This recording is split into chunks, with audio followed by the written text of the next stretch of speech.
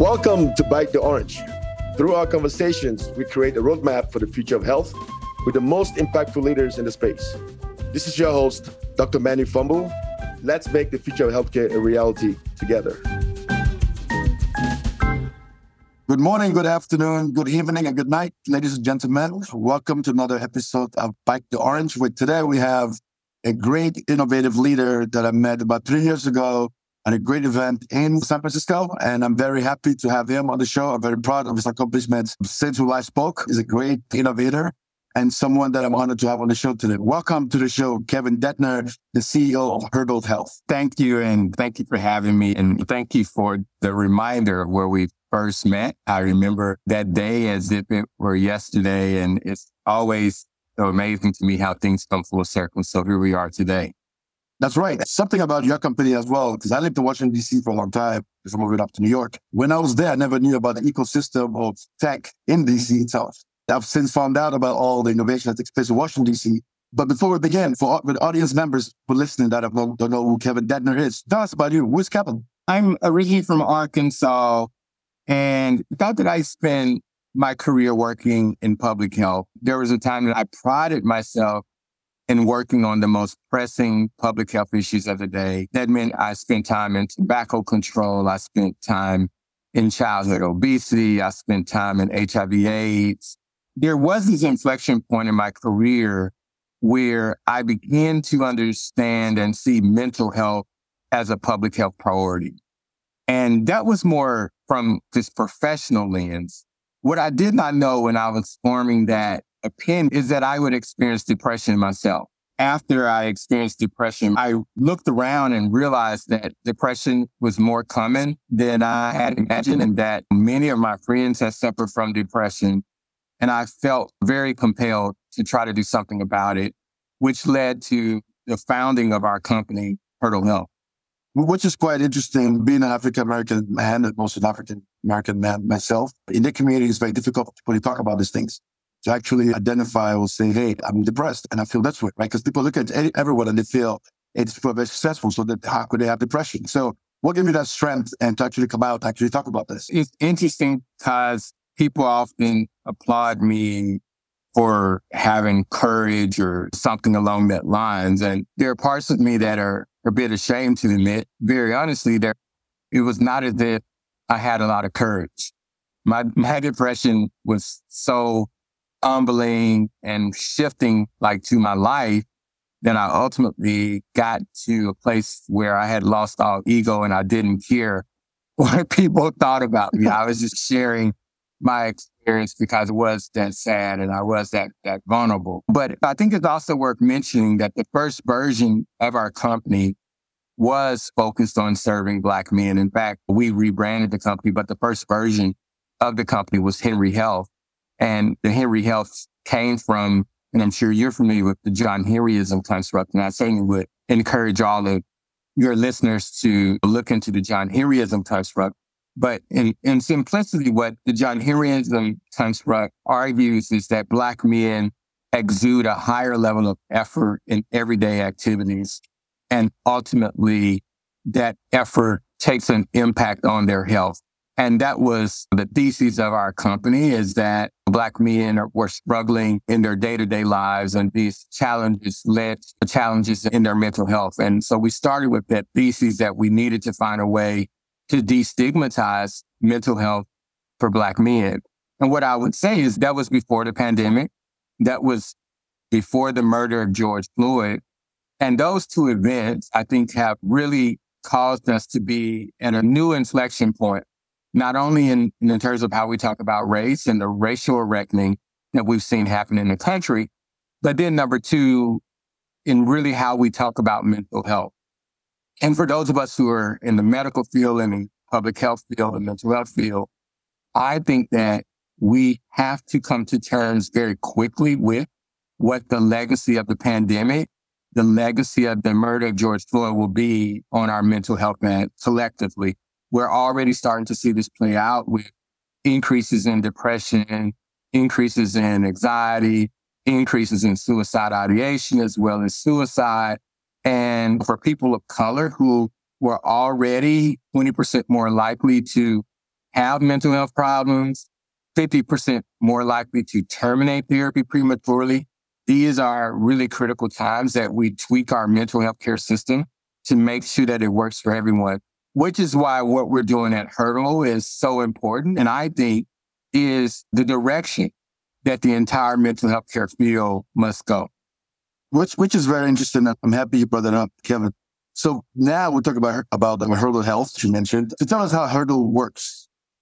Yeah, so we are at our core a teletherapy business, but the thing that makes us different is we train our therapists in an evidence-based technique that helps them develop more cultural humility and cultural responsiveness. At Hurdle, we face a hard and unfortunate truth. And that truth is that the mental health care system as we know it was not designed for everyone. That we have a system that has literally been designed for middle-class white Americans who have experienced a single trauma. And certainly, I don't want to become too professorial here, but when we understand the history of our mental health care system, the bias, the discrimination that it's been rooted in, and we think about what we're seeing in terms of the increase in treatment-seeker behavior among people of color, it is a pressing priority that we make sure we adjust the system with all of its biases, built-in biases, to support people of color as they're entering into the system. Which is very interesting. And even outside the mental health space, for example, if I think about diets, right? If you try to have a new diet, and sometimes I look at diet plans and they go quinoa, right? Quinoa, I'm African. Quinoa is not part of my diet. So I don't understand how that fits into how I regulate my meals because it's not personalized to me, my diet and preferences. And so when you go about getting therapists that work in your program, is there some kind of questionnaire? Is there intake? Is there some kind of screening process of the ideal kind of therapist that you're looking for? Yeah, that's a great question. First of all, all of our therapists are master level therapists, and we look for therapists with experience in CBT as well as trauma-informed care. But the most important thing is we layer it with our training, which was built by one of our clinical advisors, Dr. Norma Devines, who is a professor at Johns Hopkins. And the training is all about cultural humility and cultural responsiveness. In fact, the training has been certified by the National Board of Counselors. And so when our therapists come on board, we train them in this training. They get a CEU credit for undergoing the training. But more importantly, we offer continuous support to our therapists. We have monthly clinical rounds. Our therapists can request clinical consultations. And we're just starting to collect clinical outcome data, but the data is very promising. One small fact that I'll share with you is our clients are persisting 4 times the historical national averages of how long people stay in care. And that is remarkable for people of color because it means that they're more likely to complete their care plans, to see positive outcomes. And so we're incredibly excited about what that means, not only for Hurdle, but also for the mental health field overall, because that means companies like ours are leading the way and reimagining what mental health care should look like. And more importantly, I know you'd appreciate how therapists are trained. And finally, let me just say one thing, because this is true not only in the mental health field, but it is also true in the public health as well as medical field.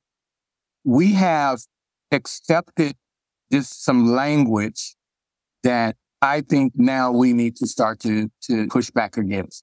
We have told people that they can become culturally competent. And you just drew out the distinctions about your culture, the food that you want to eat. And like just the notion that even I could proclaim that I'm competent in your culture. Like let's just take a step back and think about that. Like, why do we embrace that for the last 20 years or so? Like we literally told people that they could take a 2-hour, 3-hour workshop and walk away and claim cultural competency. So that's why we believe at Hurdle, this idea of cultural humility, cultural responsiveness is the better way to go. Which is very interesting because I really like your model and how you you have culture first, which goes down to the center of the patient first kind of model, right? You have culture first kind of model. where that individual, the care is centered around that individual and you personalize it to them. So you have a very niche angle where you go in. And then not just that, but you have this evidence-based piece where you have the Hurdle Cultural Responsiveness Training Program, which you actually talked about, in addition to a cognitive behavioral therapy, right? CBT, right? So you have that part of it. So it's this scientific-based, evidence-based. And of course, with time, you're looking at outcomes, but you have some great numbers. I'm sure in the future, like my next discussion, we'll have to share more of those discussions. But you connect this to build like a best practice. So who are your targets or what's the entry point, right? Because I was quite impressed by looking on the list in a very short time, Kevin, this is when we last spoke, of the number of partners you've had. And so up to Oscar, like very fascinating names. You applied for Blue Cross Blue Shield, which takes a while to do this. So I'm very proud of you for doing that. Tell us, what is the right entry point or how do you sell your business? Yeah, no, that's a great question. And I appreciate the way you teed that up. We started out as a D2C business selling directly to consumers. And we still believe that is an important door to keep open. But we all know that in America, healthcare and the way that most people access healthcare is through their employer. And also that by default means through their payer. So we are selling directly to employers and payers. We work with an employer. Sometimes we have a PEPM and we process claims. Sometimes we're not processing claims and we have a higher PEPM. So there are a couple ways that companies can work with us. There are ways that payers can work more directly with us because, as you alluded to, we do work directly with payers. We have national agreements with Aetna, Cigna, United. We also have delegated credentialing. And, what that means is that there are employers who use these payers to manage their benefits. We can work directly with them and process claims. And obviously, if people want to add this yes as a benefit to their employees, they can do the same. Our goal is to make sure that our offering is available everywhere. And there are lots of different ways that people are paying for access to healthcare and mental health services. And so we want to be available to work across all of those mediums. But which is fantastic. So let's say I want to do like a traditional case study. So if I am a patient, someone that needs therapy, I download the app. I could go to the App Store and download a Hurdle, right? And I go in and I signed up. What does that first? Because I like the matching process. I want you to talk about how you match the individual to the therapist. Then I join, and then what happens on your side? A couple of videos that you just played out. So let's just play with two of those as a possibility. Okay. Okay. First of all, let's say that you heard this podcast and you're like, that sounds interesting. I need mental health care services. I'm going to go to their website and register. You go to our website, you register, and you're just coming as an individual. And number one, you could pay out of pocket if you wanted to. But also, it is highly likely that we will be in network with the payer who insures you. And so in that way, you go through the registration process, we verify your insurance, we tell you what your copay is, and you can use your insurance as a form of payment. Now, we'll take the second part of your conversation about the matching and so forth in the second conversation. But let me give you another scenario. Somebody's listening to this podcast and they're an employer and they decide that they want this available to their employees. And let's just say they use Aetna to manage their benefits. They come and they work directly with us to coordinate an implementation plan to their employees. We agree on probably a lower PEPM and we process claims, but we have a robust implementation plan and we announce the benefit to their employees.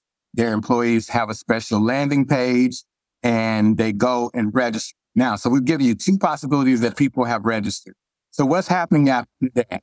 And I'm so glad you teach this up because this is really important. In the industry right now, there's a lot of talk about matching. And let me just set the stage about matching. Less than 3-4% of our therapists in our country are people of color.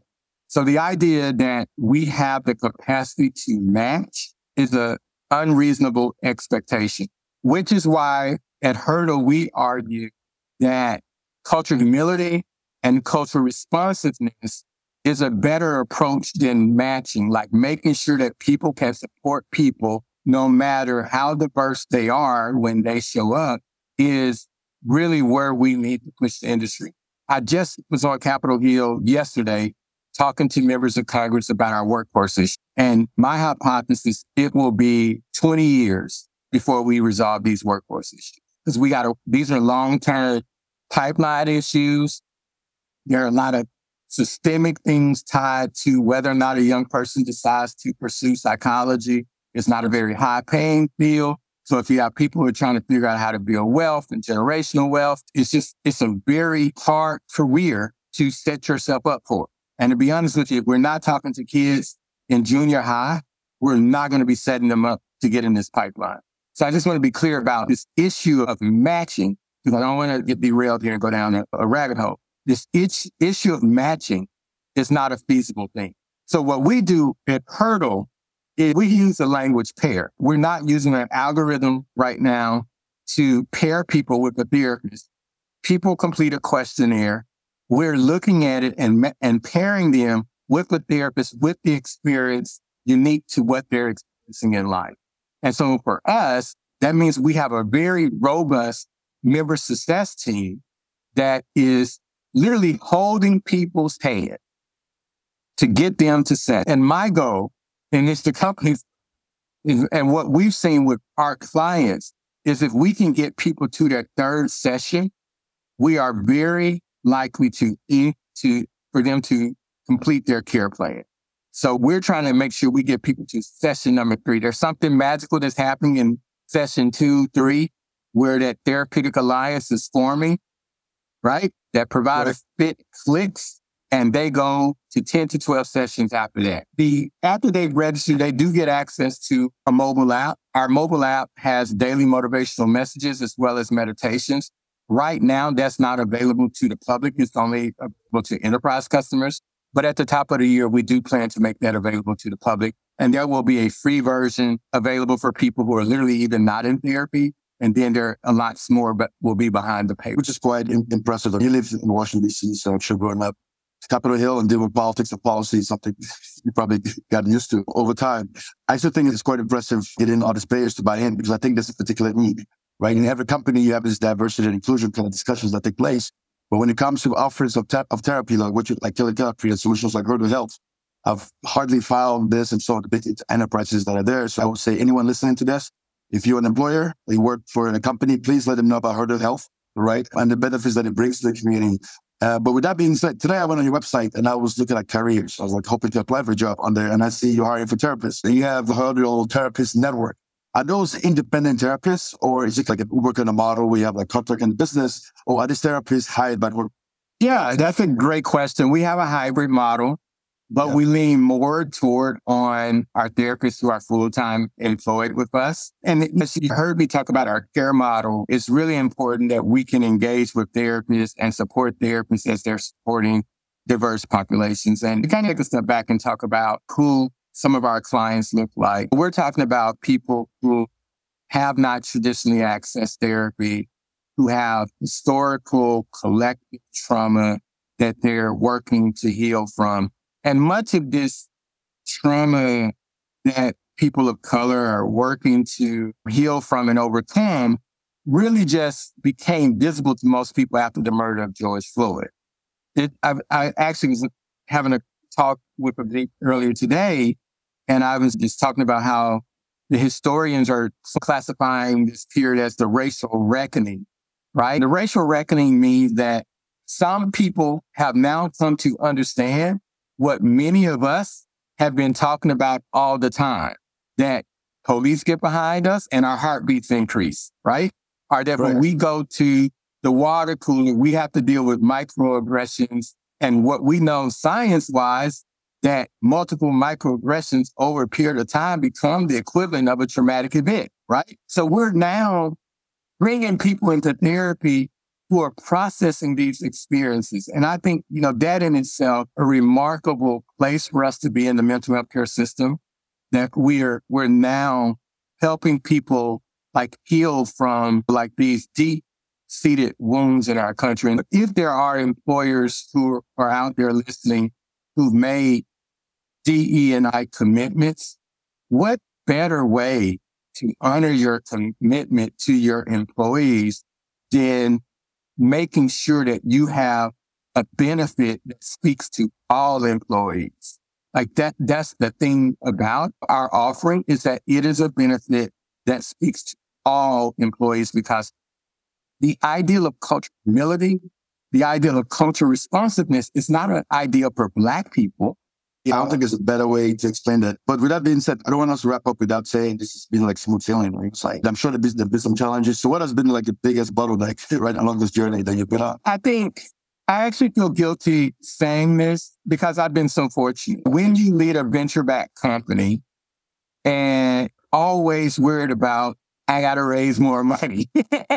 Correct. And we know less than 2% of venture capital goes to minority founders, which is why I put that caveat out about it very early saying, I feel guilty acknowledging just because I know that there's so many others who have brilliant ideas who probably are much, much more smarter than I am, right?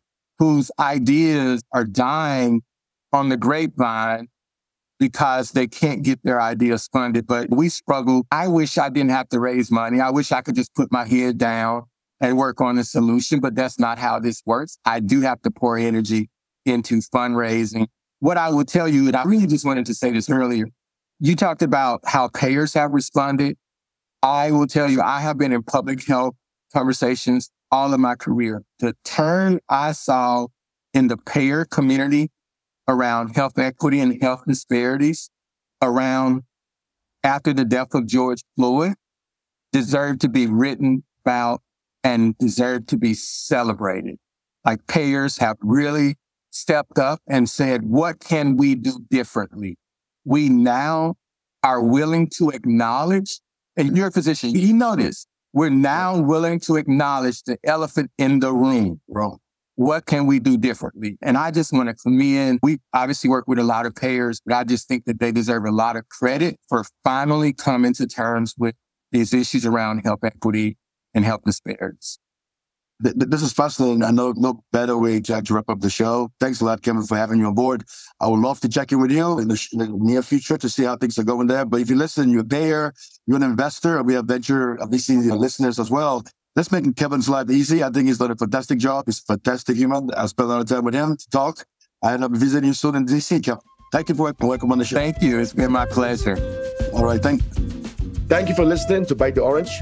If you want to change healthcare with us, please contact us at info@emmanuelfombu.com, or you can visit us at emmanuelfombu.com or bitetheorange.com. If you like this episode and want more information about us, you can also visit us at emmanuelfombu.com.